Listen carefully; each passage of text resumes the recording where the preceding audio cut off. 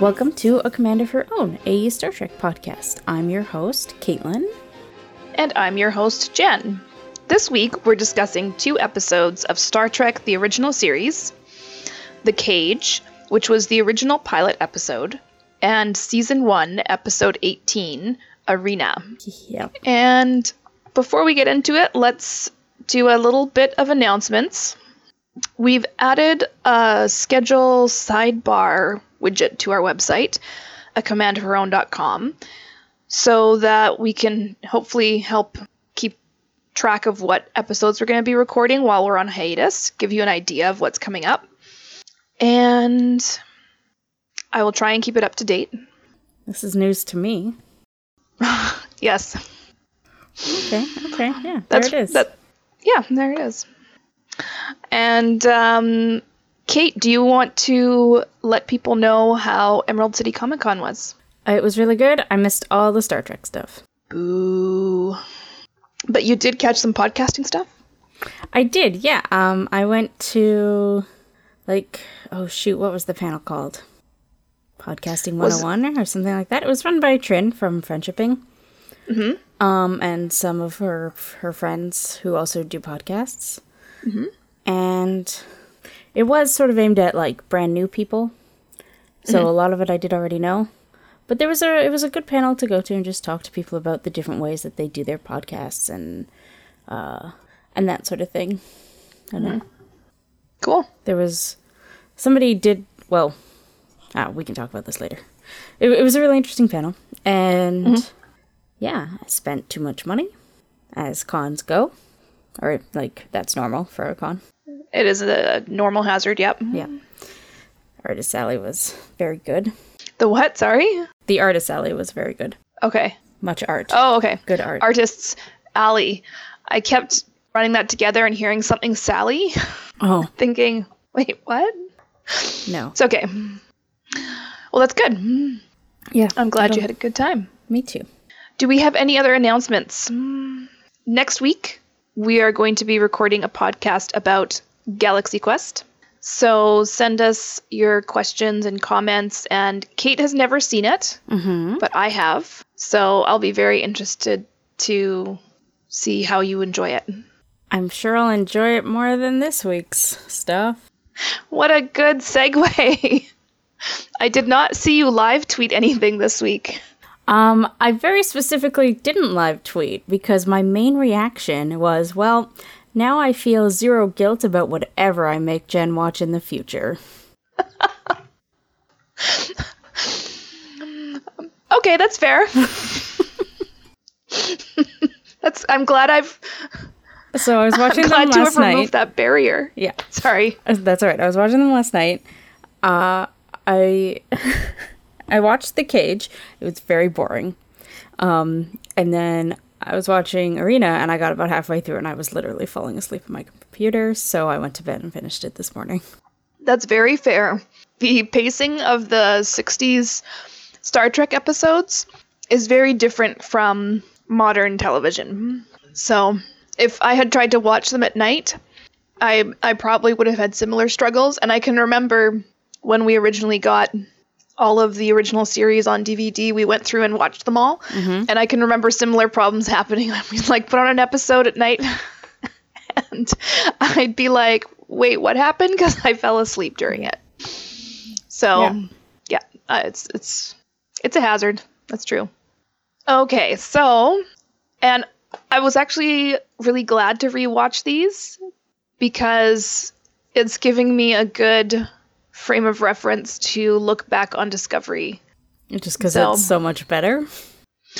Well, a few things. Yes. One of my first thoughts when I was watching The Cage was, look at how far we've come.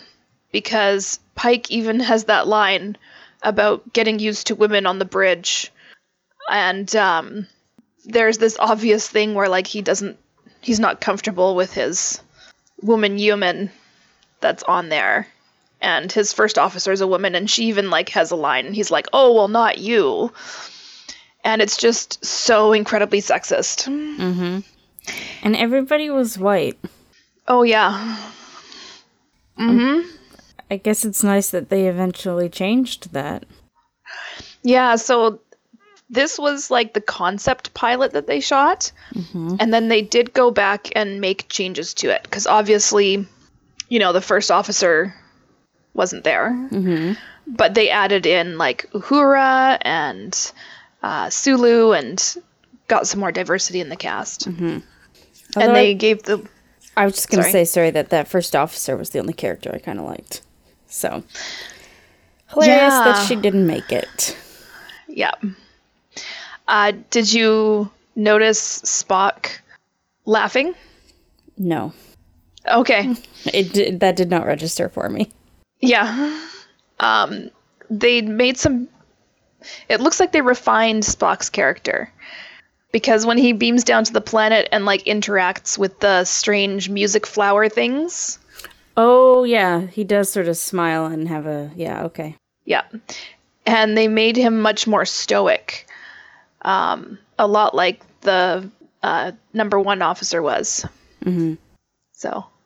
Did she have a name, or was she just number one? Yeah. Man. I can't think of it. I'm having to look it up. Okay. Because they did give her a name. So, IMDb is saying it's Lee Hudek? Hudek? I don't know how to say it. Okay. And did you recognize who it was played by? No. Majel Barrett. That means nothing to me. Oh, okay. So Majel Barrett goes on to... She does come up in Star Trek: The Original Series again as a nurse. And she and Gene Roddenberry eventually got married. Oh, okay. And she is the computer voice for Star Trek: The Next Generation and Voyager and Deep Space Nine for the Federation computers. And she also plays Loxana Troy on The Next Generation. I enjoy from those credits that you thought just her name would mean something to me. Any Star Trek fan who hears the name Majel Barrett would know exactly who that is. We've established our dynamic previously. Yes. Yes, absolutely. Okay. But yeah, so she does get a name. They do mostly just call her number one. It's incredibly, incredibly sexist, the whole storyline. And even the reference to the Orions, they've set it up right away that, like, the Orion women are scantily clad and sexy dancing, and it's totally okay, apparently, for the Federation officers to go to an Orion place and, indulge in having sex with alien women. Totally fine. And even the story plot with Vina, the whole thing where she decides to stay there because she feels so ashamed about her appearance is just complete garbage. Also, I don't see that she would feel any shame, because she would never have seen a human before either. No, I think she's, like, you're thinking that she's, like, 18 and was, like, born there. But no, that was one of the stories they told. So she was, from my understanding, a crew member or, a person on the ship who was so badly injured. So she would have been an adult at that time. But it's also bullshit they couldn't actually reconstruct her body, because I'm like, you can read her freaking mind enough to know what things are to make psychic projections, and you couldn't use that as a frame of reference when you were doing the medical stuff on her? So then how old was she? Because it was like 18 years ago, right? Yeah, but like if she had been like a new recruit, she could have only been like 18 or 19 years old when the ship crashed. So she'd be like 36. All right. Anyways, yes, it was bullshit because, like you said, A, the psychic thing. I'm sure they could have pulled that. And B, well, guess what? Humans and whatever species these people were look exactly the same. Yeah. And it's just very ableist in general to have this idea that, when somebody goes through a physical trauma like that, their old life isn't worth living Like, you can't go and face people because of it. And it's like, that's a very, very ableist attitude. Mm-hmm. It's very disempowering to people who go through all kinds of trauma and end up having to change their lives around for it. Yeah. And, some people do feel like it's life-changing, but it's not life-ending. That's right. There is life after that. People can have joy after that. They can go back to living like full and healthy, complete lives. And Star Trek, the original series in particular, is very, very ableist in its attitudes. The Cage was actually, the footage from The Cage was never aired originally. Mm-hmm. But then as season 1 wore on, they were going through their budget so quickly, and they didn't want to waste all the footage that they had shot. So they ended up cutting it into another episode as flashbacks. Okay. And again, it just is like another sort of thing where they talk about ableism and how, somebody's life is now over because they've become disabled. So, yeah. So that was The Cage. Do you have anything else to say about that one? No. Well, no? All the women were in love with Pike, literally. Yes. Like, at the end, oh god, it was, they couldn't resist getting one last dig in there at the end with it, too. When the Yeoman was like, who would you have chosen? Like, fuck off. Oh, I know.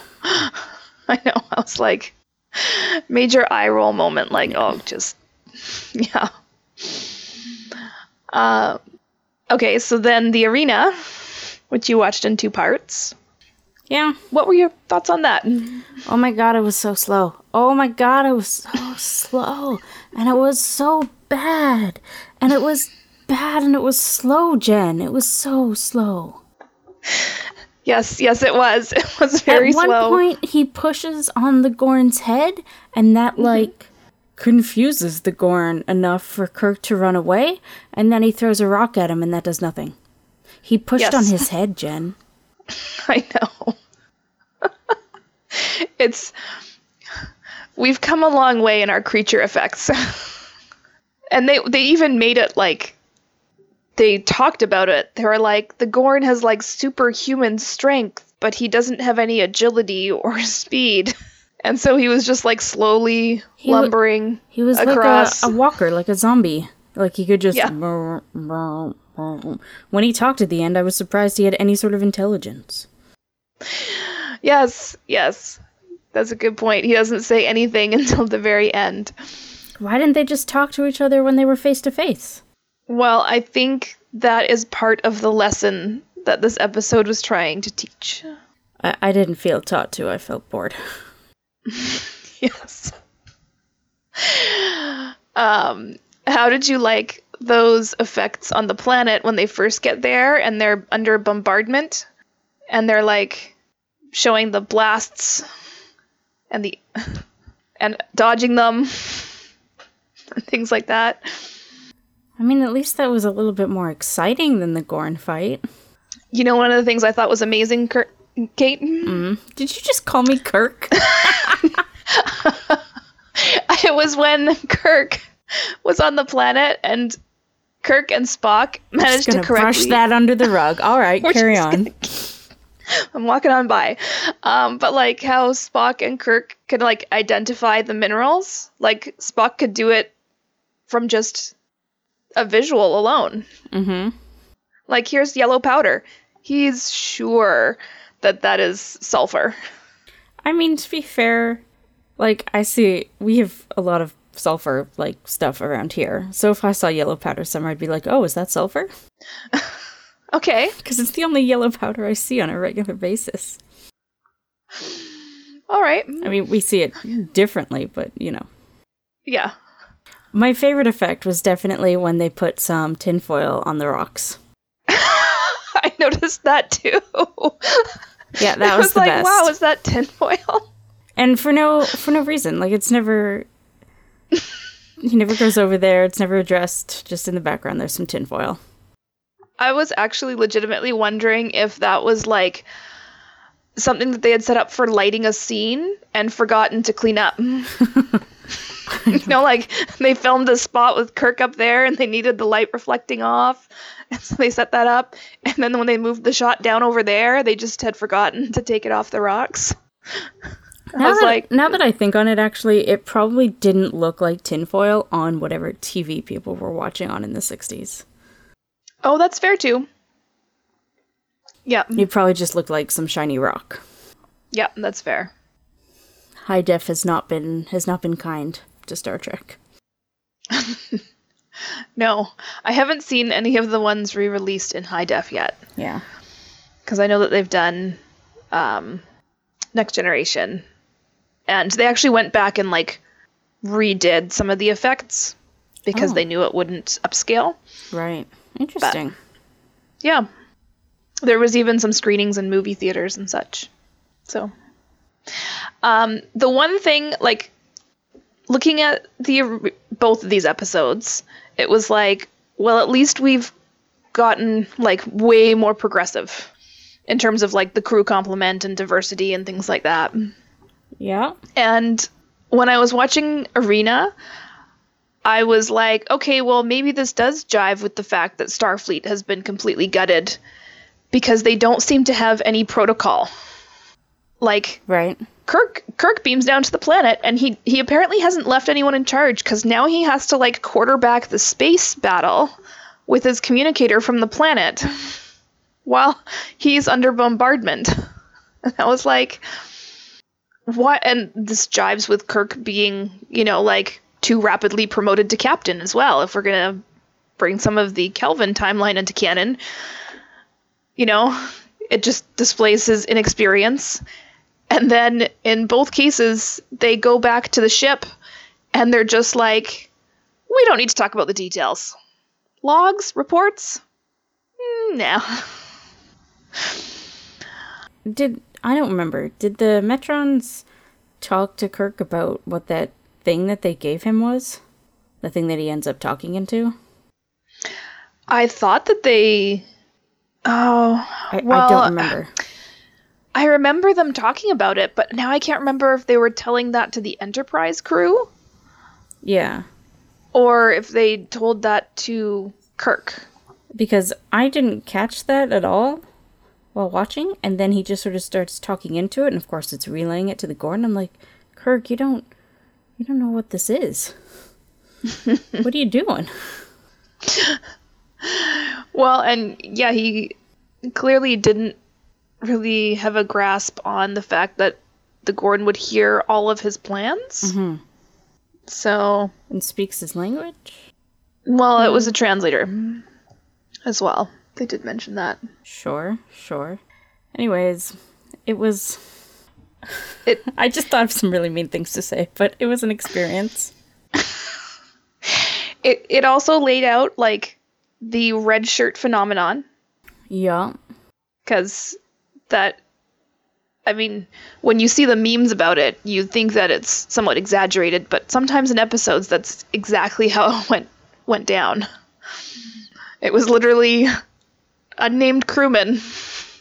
They just call by a rank and gets killed. Mm-hmm. So, did demonstrate that.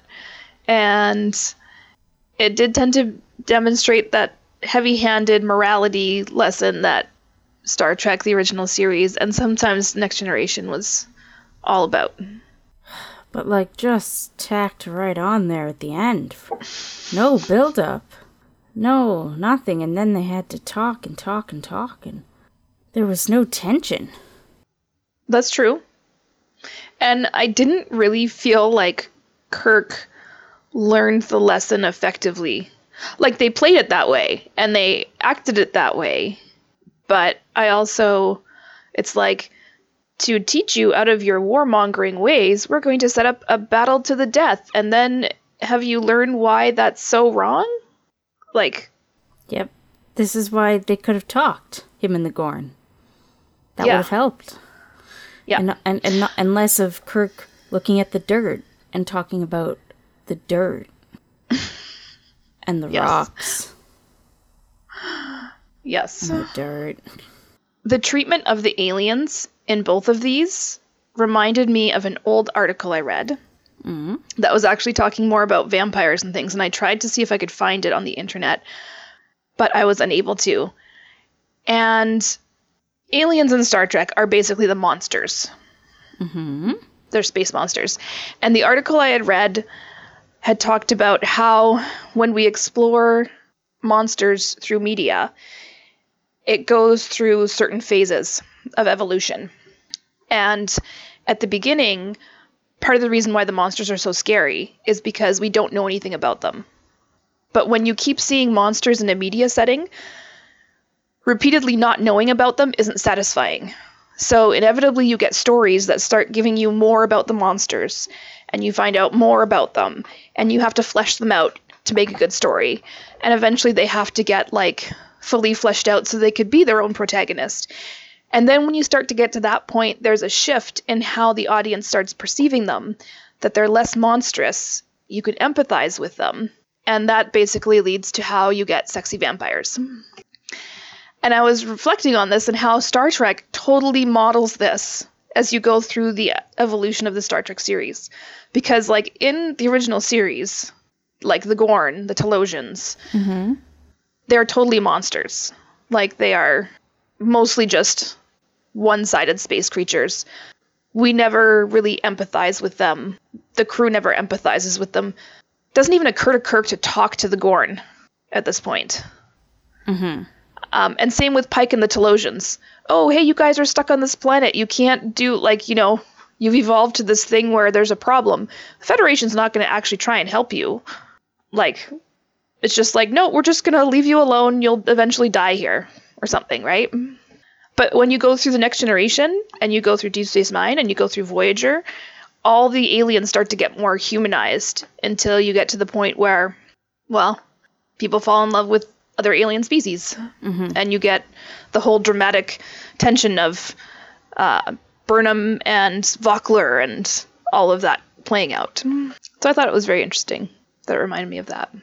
I'd be interested to read that article if you can find it again, just because I actually disagree with it in regards to vampires. They were always sexy. In media, at least. The original Nosferatu? Right, so the original Dracula, in movies, in books, that was always sexy. That was a sexy literature, and that predates Nosferatu. Interesting. I could debate you on this, but we'll keep our debates to Great. space monsters. The original Nosferatu was terrifying, and is one of the, like, that haunts my nightmares, I'm not gonna lie. Ugh. Although that's more to do with an Are You Afraid of the Dark episode. I did try really hard to find it, and even people sent me articles when I mentioned it, but they were not quite talking about that, the same thing. So thank you to everyone who sent me articles. I did appreciate and read them. They just weren't the right one. They just weren't the ones that I had read at some point in my past. That I can't really even narrow down when did I read that. It just... I knew it was on the internet. That was it. So, I don't even remember the publication it was in either. So, yeah, I wasn't really giving you much to work with to narrow it down. I mean... So, yeah. Vampires were always the metaphor for sex. We can carry on. It's fine. But one could argue that vampire stories orally in the oral tradition predate the you said in written media. tradition. I did say in media because from my recollection, that's what the article talked about. That's why I'm ignoring the oral tradition. Okay. Even though this article is coming to you in the oral tradition. Since you haven't read it, you just heard my description of it. So yeah, those are my main talking points. And I don't think that you have many more on this one. No, please don't make me watch the original series again for a very, very, very long time. Please. Okay.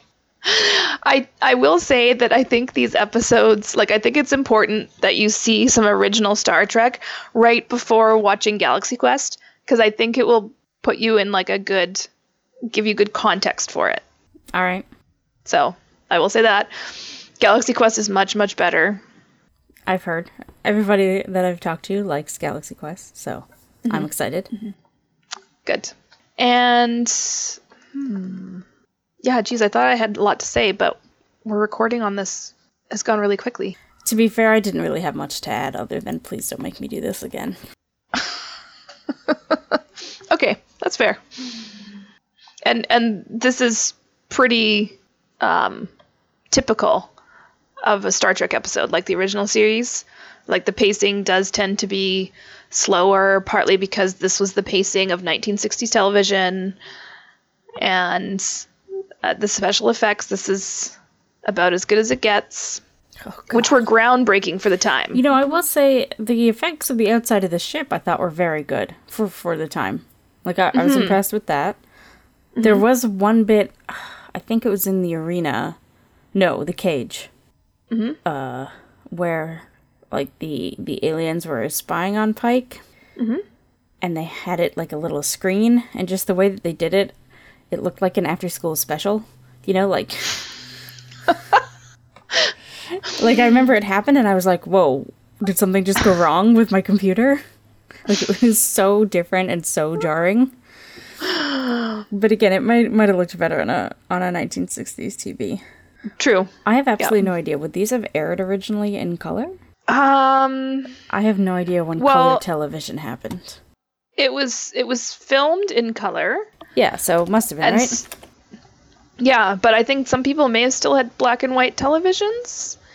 And, like, I know one of the issues, so years ago, I made an original series scant, like the little dress, and then I made a season 2 and 3 Kirk wrap top, because he gets this different top that is slightly styled differently. Mm-hmm. And in researching making original series Star Trek stuff, one of the huge dilemmas is that the actual fabric they used for the yellow uniforms was more green. Like, there's a color mismatch for how it was in real life versus how it appears in film. And so people have, like, great big debates and arguments over what should you do. Should you make it more like the actual fabric was? Or should you make it like the fabric appeared on television? And, yeah, there's huge online debates you can go and look up and see about the authenticity of costumes that you're making. And one of the other things it brought up was that original props and stuff don't look as good as replica stuff does, because when they were making it for on screen, they know how much detail it picks up and stuff like that. Yeah. So they knew that they could make it, you know, and they had to make it quickly and on a budget, right? So they'd only make it look as good as they had to make it look. Yeah. But then people make replicas, they want it to look good, like, in real life to the naked eye. So and now with modern television and stuff like that, apparently the prop quality and all the stagecraft quality has to be quite a lot higher. Because everything's in high def, so people can see how good it looks, right? Yeah, movies are the worst, because then they're projected on a screen that's, you know, 5 stories tall or whatever, and zoomed in or whatever. That's right. So, yeah, there's our little divergence about special effects and props. And doing a very quick glance over on Wikipedia here, it looks like color TV became common, like, in every household in the late 60s and early 70s. Mm-hmm. Right. So some people may have been watching this in black and white, in which case a lot of our, like we said, the tinfoil rock probably would have looked fine. Yeah. And even that location for, well, you probably noticed it in both the cage and arena, because that's just like the Hollywood Hills. Mm-hmm. And that shows up a lot in the original series Star Trek, which is why it was then a big deal that they filmed at an international location for the Discovery pilot. Gotcha.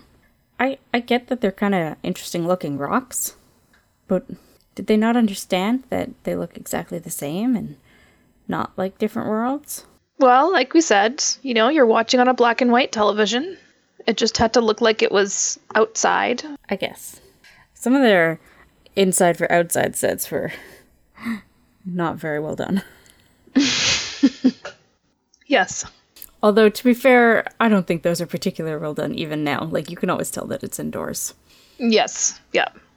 Well, and now I almost look, like, especially when they're trying to, like, blend it with a green screen or, like, things like that, I always try and look and see if my eye can catch that transition point.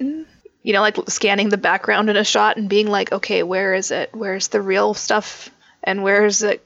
All the effects? Where's that switch over? Interesting. That is not something I would ever do to myself. Okay. I'm weird that way. Well, no, I'm sure other people do it too. Or if I am doing something like that, that to me says, well, this is not good. And I'm paying attention to where the green screen line is. I do catch myself doing it more on things that I've seen before. Mm-hmm. Like on a rewatch, I'm more likely to do that than on an original. That's fair, then. Although I was doing it in The Hobbit, so it tells you how well I liked starting to watch that, which I haven't finished yet. Yeah, no, those aren't good. I will finish them eventually. You don't have to. Though I will probably watch... I would wager that I will watch Wonder Woman finished before I will watch The Hobbit finished. That's a much better choice. Okay. Do you have any recommendations this week? Yes. Okay. I will recommend then... So I started a new podcast this past week that I've been meaning to start for a while. It's called Buffering the Vampire Slayer. It's just a watch-along with Buffy. And it's really, really, really fabulous. I'm still in season 1. I'm not watching Buffy along because I've seen Buffy beginning to end so many times that I just don't need to. And it's so good. They write a song every episode about the episode that they watched. They mention the best sexual tension moment of the episode, and it's usually like Cordelia and Buffy. Okay. It's just really good. It's really funny and smart, and obviously loves the show, but is still, critical of its crap parts. Right. I have heard many good things about buffering. Yeah. Actually. I wasn't letting myself start it until I finished one of my other podcasts that I was listening to. So now I'm really excited to power through and get caught up. Yeah, cool. I've heard a lot of good things about buffering, and I have a really hard time listening to watch along podcasts without Ironic. Watching along. Oh, okay. Yeah. I thought you were just gonna say watch along podcast. I'm like, hate to tell you this. I'm paused on Outlander. Like, I don't have time to catch up with season 2. And there's a really good Outlander podcast called Sex and Whiskey, which I'm also therefore not listening to right now. And I've done a Deep Space Nine one, and I would love to go back and do the buffering one, or Still Pretty is another watch-along one that kind of starts off in a weird place, but eventually we'll get caught up. Still Pretty doesn't seem to be going in any sort of order. They're just sort of doing the episodes they want to do, from what I can tell. No, Still Pretty starts, it just starts up like with the last couple of seasons of Buffy. Oh. And is going forward from there because reasons. Anyways, we don't need to get into that. I'm pretty sure that the intention is eventually to go back, loop around again, and go back and do the first seasons.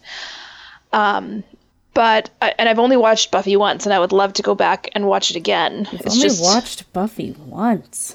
Yes, I watched Buffy once, and it was part of it was the awkward timing, because it was when I was on maternity leave with my firstborn that I binge watched it. But then by the time I was like ready to watch it again, I had like a toddler. And so I couldn't watch that with a toddler around. And that is still my dilemma. Is that small children and sexy vampire stories do not mix well. Yeah. So Kate's like, whatever. It won't scar them much. Okay. What are you recommending this week? I hate making recommendations. You know this. It's not like you haven't had 2 weeks to think about. I know. I know. Okay, well, I will make my late to the party recommendation of the first Hunger Games movie, because that's something I recently watched, finally. And you liked it? Yes.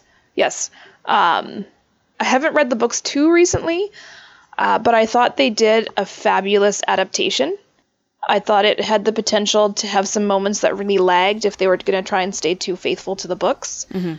But they really effectively used the visual movie elements to fill in the audience on what they needed to know.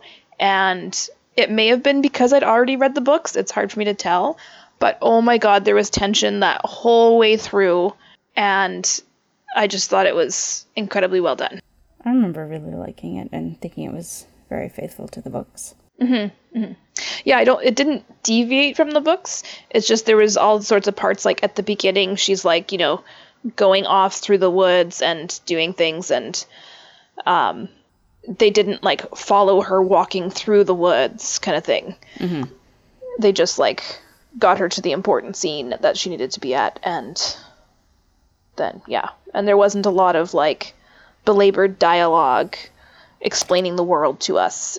It was just show it. And can I mention something I'm very excited about that I hope will be good? Yes?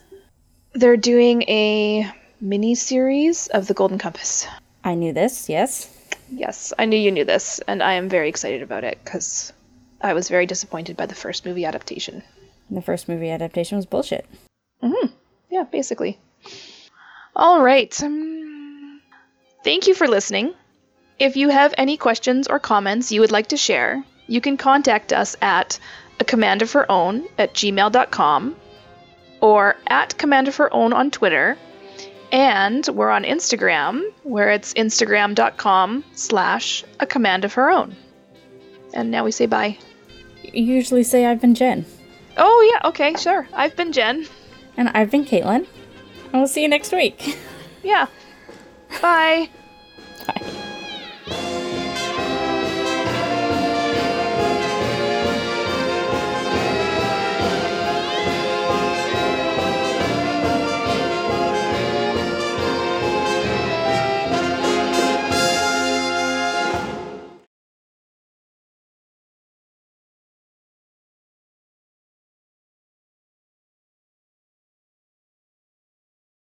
Her freaking mind enough to know what things are to make psychic projections, and you couldn't use that as a frame of reference when you were doing the medical stuff on her?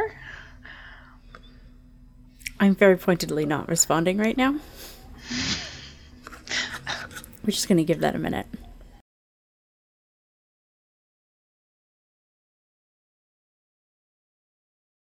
I have two. I don't know which one I want to do. Well, tell me both, and I'll do the second one. Well, do you want to recommend a podcast you haven't listened to, or a video game you haven't played? Okay, I guess I can't take those over.